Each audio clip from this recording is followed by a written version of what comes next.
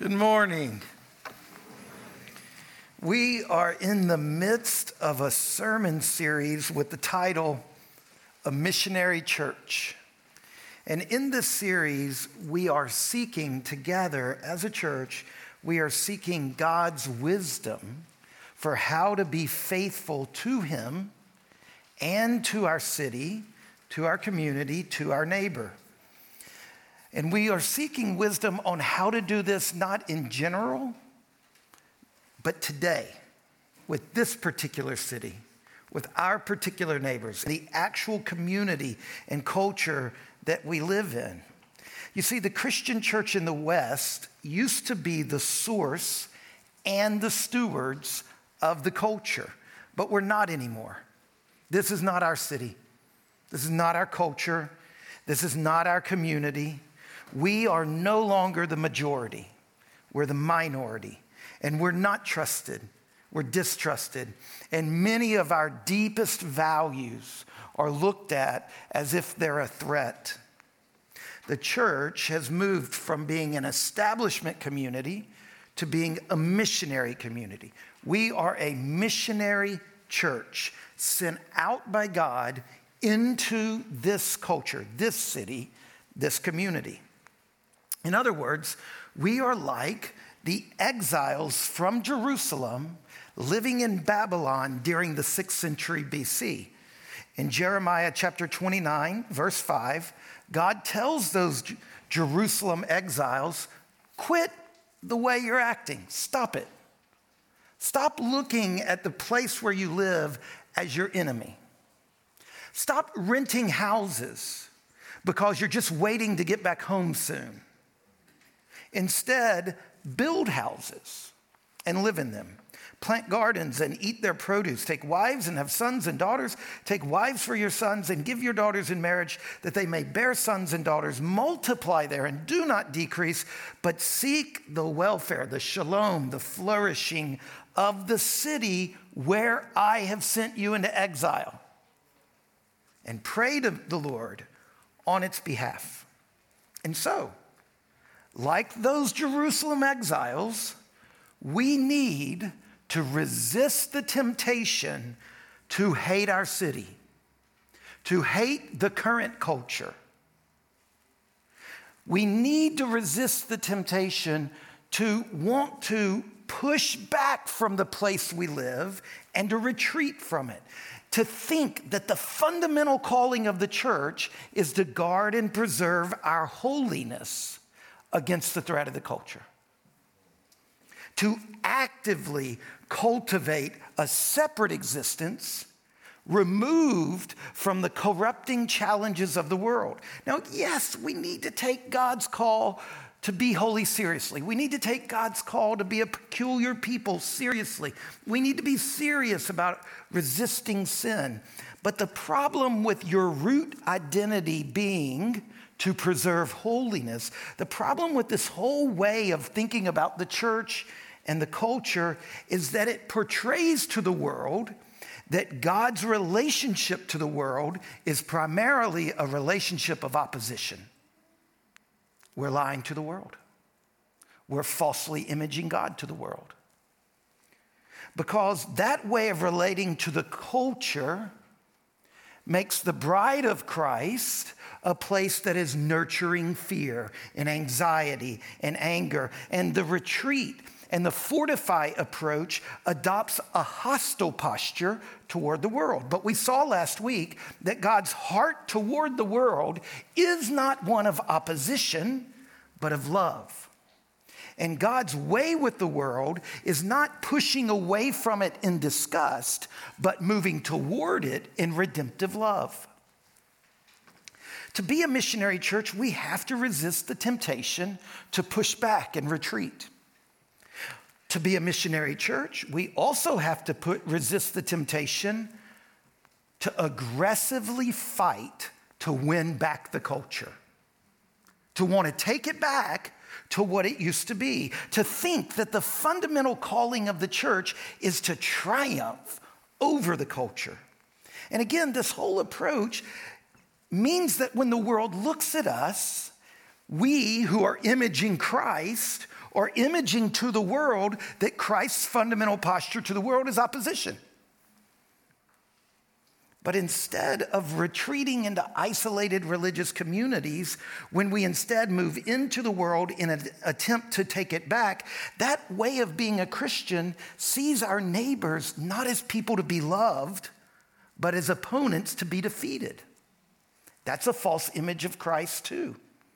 And too often this approach leads the church to embody the character of the way the world's character looks when it's trying to dominate. We end up being quite Nietzschean. Power. Ends justify the means. But that character is not reflective of the character of Jesus. It's not reflective of the call of Jesus to lay our life down for the good of our neighbor. A third temptation we have to resist if we're going to be a missionary church is that we have to resist the temptation to be so mad at the dominators, so unimpressed with the retreaters, that we just don't want to do that stuff anymore, so we just adapt and adopt and assimilate and just move right in. And we put such a priority on collaborating and partnering with our neighbors that we no longer bear witness to Jesus Christ as we accept a new morality untethered to Jesus Christ.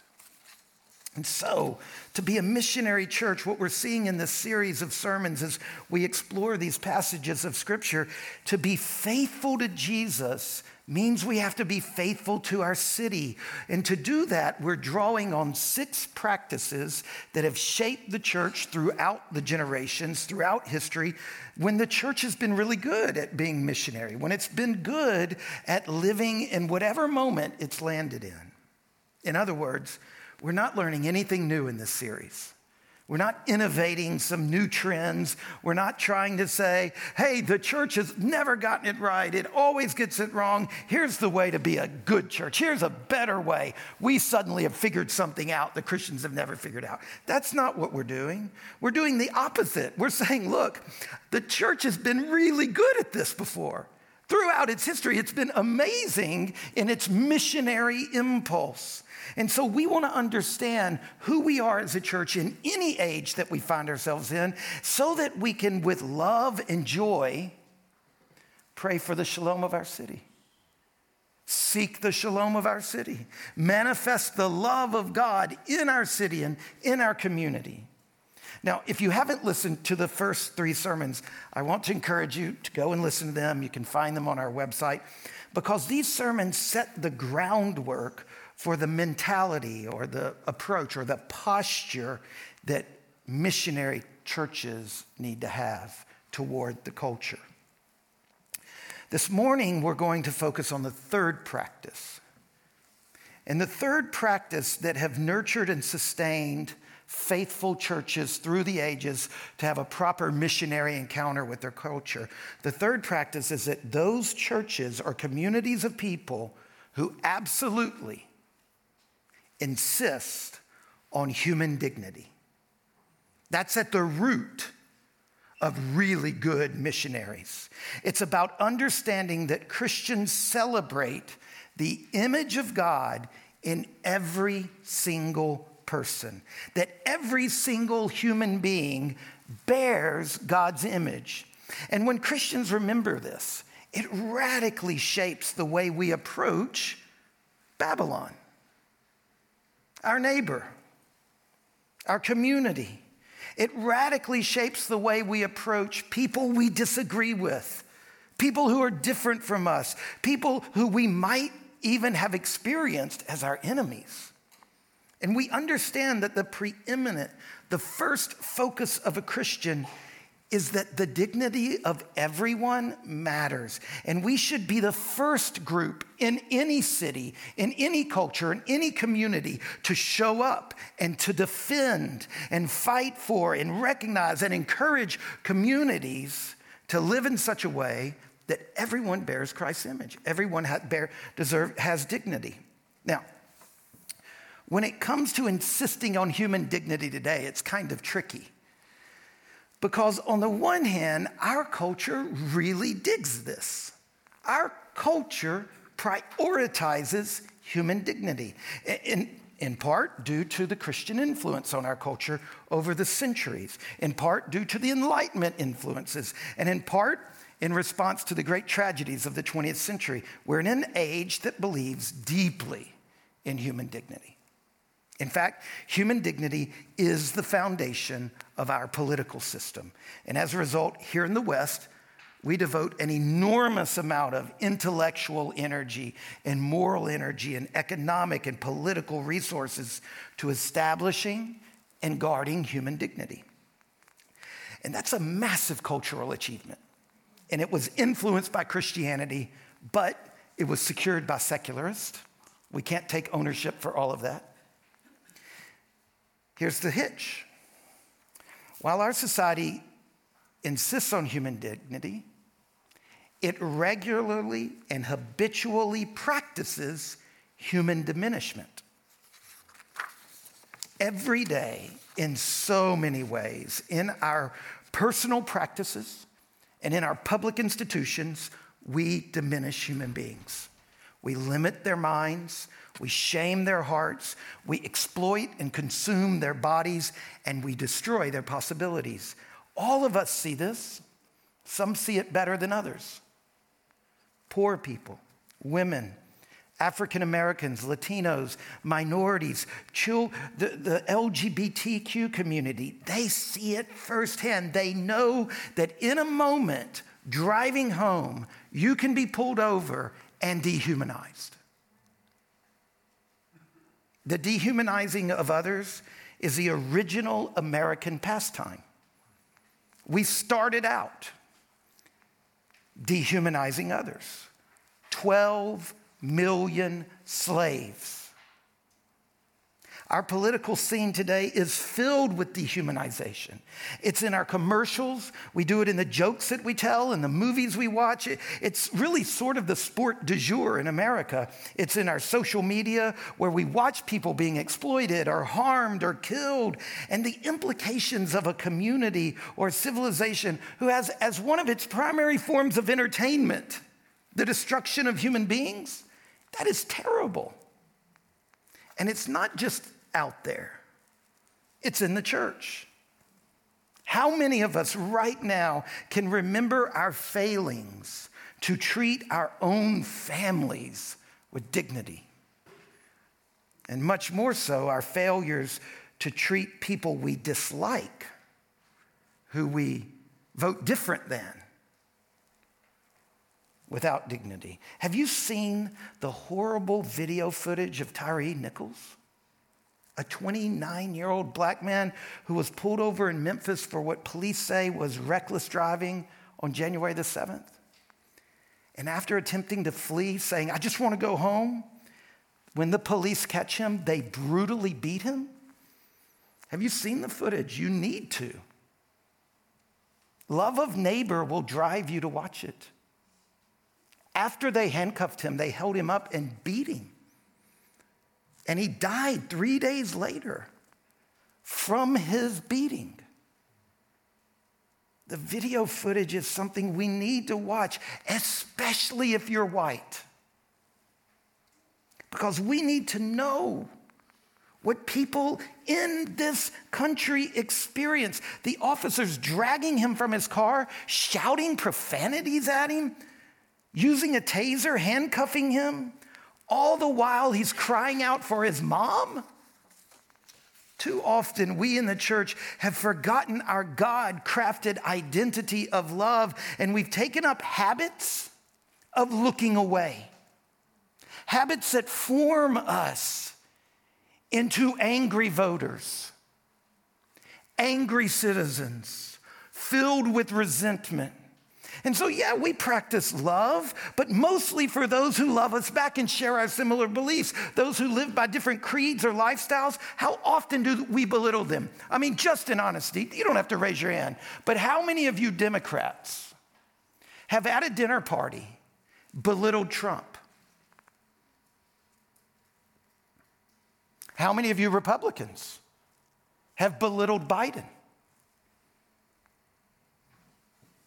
How often have we used our power to marginalize people or simply act silently apathetic when others are doing the work of dehumanization? To be a missionary church, we have to not only know our context, we not only have to recover our confession that God loves the world, we have to believe and insist on human dignity. This is our Old Testament reading. Genesis chapter 1, verse 26 through 27. Listen to it again.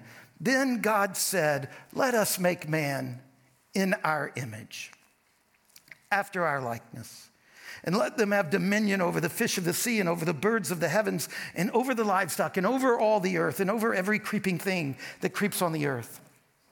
So God created man in his own image. In the image of God, he created him, male and female. He created them. Think about this. In the very first chapter of the very first book of the Bible, God declares, he plants a flag, all humans bear his image. They have this dignity. And as Christians, we believe that that is the very first thing we have to say about every single person we ever encounter or hear of. It is the first and the most important thing about every single neighbor. That person has been created in the image of God. And that's where we start. Now, I want to point out 3 implications of the image of God in every human being, of human dignity. 3 implications, 3 results of someone bearing God's image. The first result, the first implication is this. It means all humans are creatures of glory. The front of your worship God.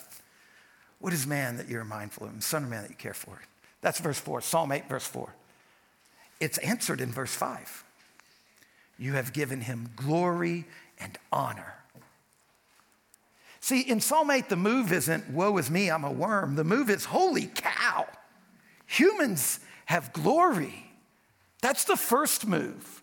The first move is that we carry the image of the King. We are crowned with unspeakable, ineradicable glory, a glory that's seen in the mystery of our faces, and it's seen in the grace of our bodies and in the creativity of our minds. We are robed in light. We are people of dignity. And that dignity, it's important to understand, as Christians, we believe that dignity is not anchored in the fact that we agree with each other. It's not anchored in sentimental views. It is anchored in the fact, the reality of the image of God. And the Christian church is a church that insists on that for every single person. I mean, can you imagine what did it take for Mother Teresa to move into the slums and stay there for 50 years? A deep commitment that every person had dignity and glory and weight and gravity. One of the most helpful things for me in my own life, just speaking personal as somebody who doesn't always recognize the image of God in some of you, you know who you are, is our gospel reading, Matthew chapter 5. You have heard that it was said, this is Jesus speaking, you shall love your neighbor and hate your enemy. But I say to you, love your enemies. Pray for those who persecute you, so that you may be sons of your Father who's in heaven. For he makes his sun rise on the evil and on the good, and he sends rain on the just and the unjust. Just out of curiosity, if you were God, would it rain in Russia? After the first service, a man told me that in 1964, he rode a train from West Germany into East Germany. And he said he remembers distinctly, it was bright and sunny in West Germany, and when they crossed over, he was shocked that it was bright and sunny. In his guts, he had anticipated it would be cloudy. I mean, that's the way of things, isn't it? Would you let the sun shine on your opponents? In this passage where Jesus tells us that God sends the rain on the righteous and the wicked alike, there's a sense in which God holds his creatures, all of them, and loves them. And if God has the ability to honor and to see and to actually steward the dignity of the people that are even the ones opposed to him, that has to be the foundation of how we interact with our neighbors, all of our neighbors. God's holy image imprints itself on black and white people, men and women, rich and poor, incarcerated and free, queer and straight, documented and undocumented, non-disabled and disabled, powerful and oppressed. We are equal in value, and we relate to people as if we are all equal in value. And we catch ourselves when we're letting ourselves off the hook for that. That's what missionary churches do. We are equal in value in our shared likeness to God. And so it's important that we always see ourselves and our neighbors, even those who are our enemies, as creatures weighted down with glory. Second, when the Bible talks about humans who bear the image of God, the second thing we see is that we are not only creatures of glory, we are creatures of shame. Romans 3:23 says, all have sinned. Does anybody know this verse? And fall short of all of us. We are creatures that are broken by sin and estranged from our life of God. We're alienated from ourselves, and we're broken in relationships with other people, and we're alienated from the world. Even the most prideful and secretive among us know that deep down we are selfish. Too often we hurt those around us by our words and our behaviors. We turn our attention away from those who have needs, and we immerse ourselves in distractions and comforts. And so because of this, the church, the Christian church, must remember that we have to renounce self-righteousness, because we are all people of shame. We have to be honest about our shame. And we have got to be incredibly gentle with the shame of other people. We are creatures of glory. We are creatures of shame. And third, as Christians, this is the Christian view of dignity. Creatures of glory, creatures of shame. Third, we are creatures of hope. That while our behavior has sometimes been awful and violent and other times merely foolish and unkind, the church clings to the gospel of Jesus Christ. That Jesus, by his loving sacrifice, died for all people and rose again, and he proclaims that he has saved us and that he is now remaking us, and that he will come for us to make all of creation new and beautiful again. In our New Testament reading, Revelation chapter 7, verses 9 through 12, we see this incredible image of you and I and our city and our communities created by God and for God to be people of beauty and glory and love. And though we are also creatures of shame, here is Jesus. And because of what he does, because of what he has done, we have hope. Your enemies have hope. Your neighbors have hope. You, me, we have hope. And this hope does not disappoint. We have the end of the story. We don't have to live our lives wondering how it's going to turn out. We know that the end of the story is here, and that hope does not disappoint. It rallies our weary souls and our distracted hearts to love yet again. And when we live in this way, we will offer the world a model of love demonstrated on behalf of others. Because it moves us to fight injustice whenever it rears its ugly head. And it moves us to confront power when it's not being used on behalf of others. And it moves us to pursue the least of these whom God treasures. And this hope, you know what? it even applies to ourselves.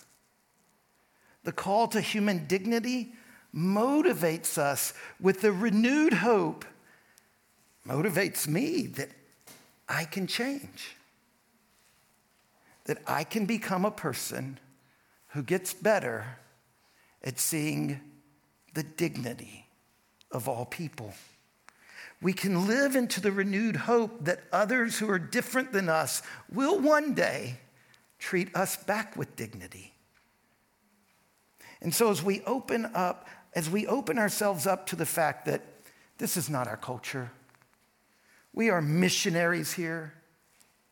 As we open ourselves up to our confession, anchored in love, oriented toward love, and that our neighbors have incredible dignity, this will shift our posture into a missionary posture so that we can be a missionary church in this city. I think part of what this means for us to be a missionary church is that it teaches me that seeing other people's weakness is not insight. I mean, how old does a human have to be before they start noticing things in others that ain't right? That's not insight. Insight is the ability to see their glory, to refuse to deny the image of God that continues to exist. And that is an extraordinarily profound discipline that healthy churches develop in each other. What if our small groups became places where we graciously and gently learn to stop dehumanizing others? Where we learned how to humanize even our enemies. This practice of insisting on the dignity of others, it's not about seeing their potential. Don't say you see the potential in your enemy. That is belittling. Oh, now you have so much potential. What? Who feels loved by that? The discipline of insisting on the glory, the image-bearing dignity of humans, it's about seeing that right now, while my enemy is mistreating me, in that moment, I do not see that person in terms of a glory deficit. But in that moment, I learn that even in that moment, they are weighted down with glory. In the moment of betraying me, in the moment of being my enemy, they are heavy with glory, not just potential, but right now, real, actual glory. They bear God's image, and I see that they are endowed with this glory, that their whole being bears witness to it, that even if they don't know it, it's there. And there's a sense of saying that churches that do this, they are churches who say, I must behold the glory that God has put in my neighbor. I must. And I need to live with people who are good at it and will help me get good at it and will call me out in loving ways when I'm actually habituating myself into not seeing that. Now, I'm not saying it's wrong to see other people's weaknesses. It is right to see things that are broken in other people. It's right to see things that are wrong. But you have to do that from the recognition that you are broken. That you yourself, that all have fallen short of the glory of God, and that you yourself have not somehow escaped from the fires of corruption. You see, it's not just our glory that binds us to our neighbors, it's also our shame. And that's a really important thing, that is something we share with all of our neighbors, that just as they're ashamed of their thoughts and the things they've done and their pride and their adultery, so we ourselves have this too. And so there is a lot of blindness that we have, not just in the fact that we have an inability to see glory, but there is an unwillingness to see that we see people through the lens of our own sin and our own shame. If we are Christians, this means that we believe that Christ loved us while we were yet sinners. While we were yet his enemies. And so I cannot deny the reality of God's life and his dignity in my neighbors who profoundly disagree with me. We have to be people who say, I will begin my journey with you. I will begin all of my thoughts about you. I will begin them with your glory. That is where I start with you. And I can see shame in myself and my neighbors, but then we have to move to the possibility of hope that people can, in fact, be made new. Not in the ways that we think they should, but in the way that God himself, in his sovereignty and providence, that God himself thinks that they should and is revealed in his word. And we are looking for God to make things new and to make people new. And that means we have a disposition of hope. Missionary churches have a fundamental disposition of hope. Hope for all people in all times. When we honor the image of God in one another, we are honoring the God whose image we bear. Let's pray.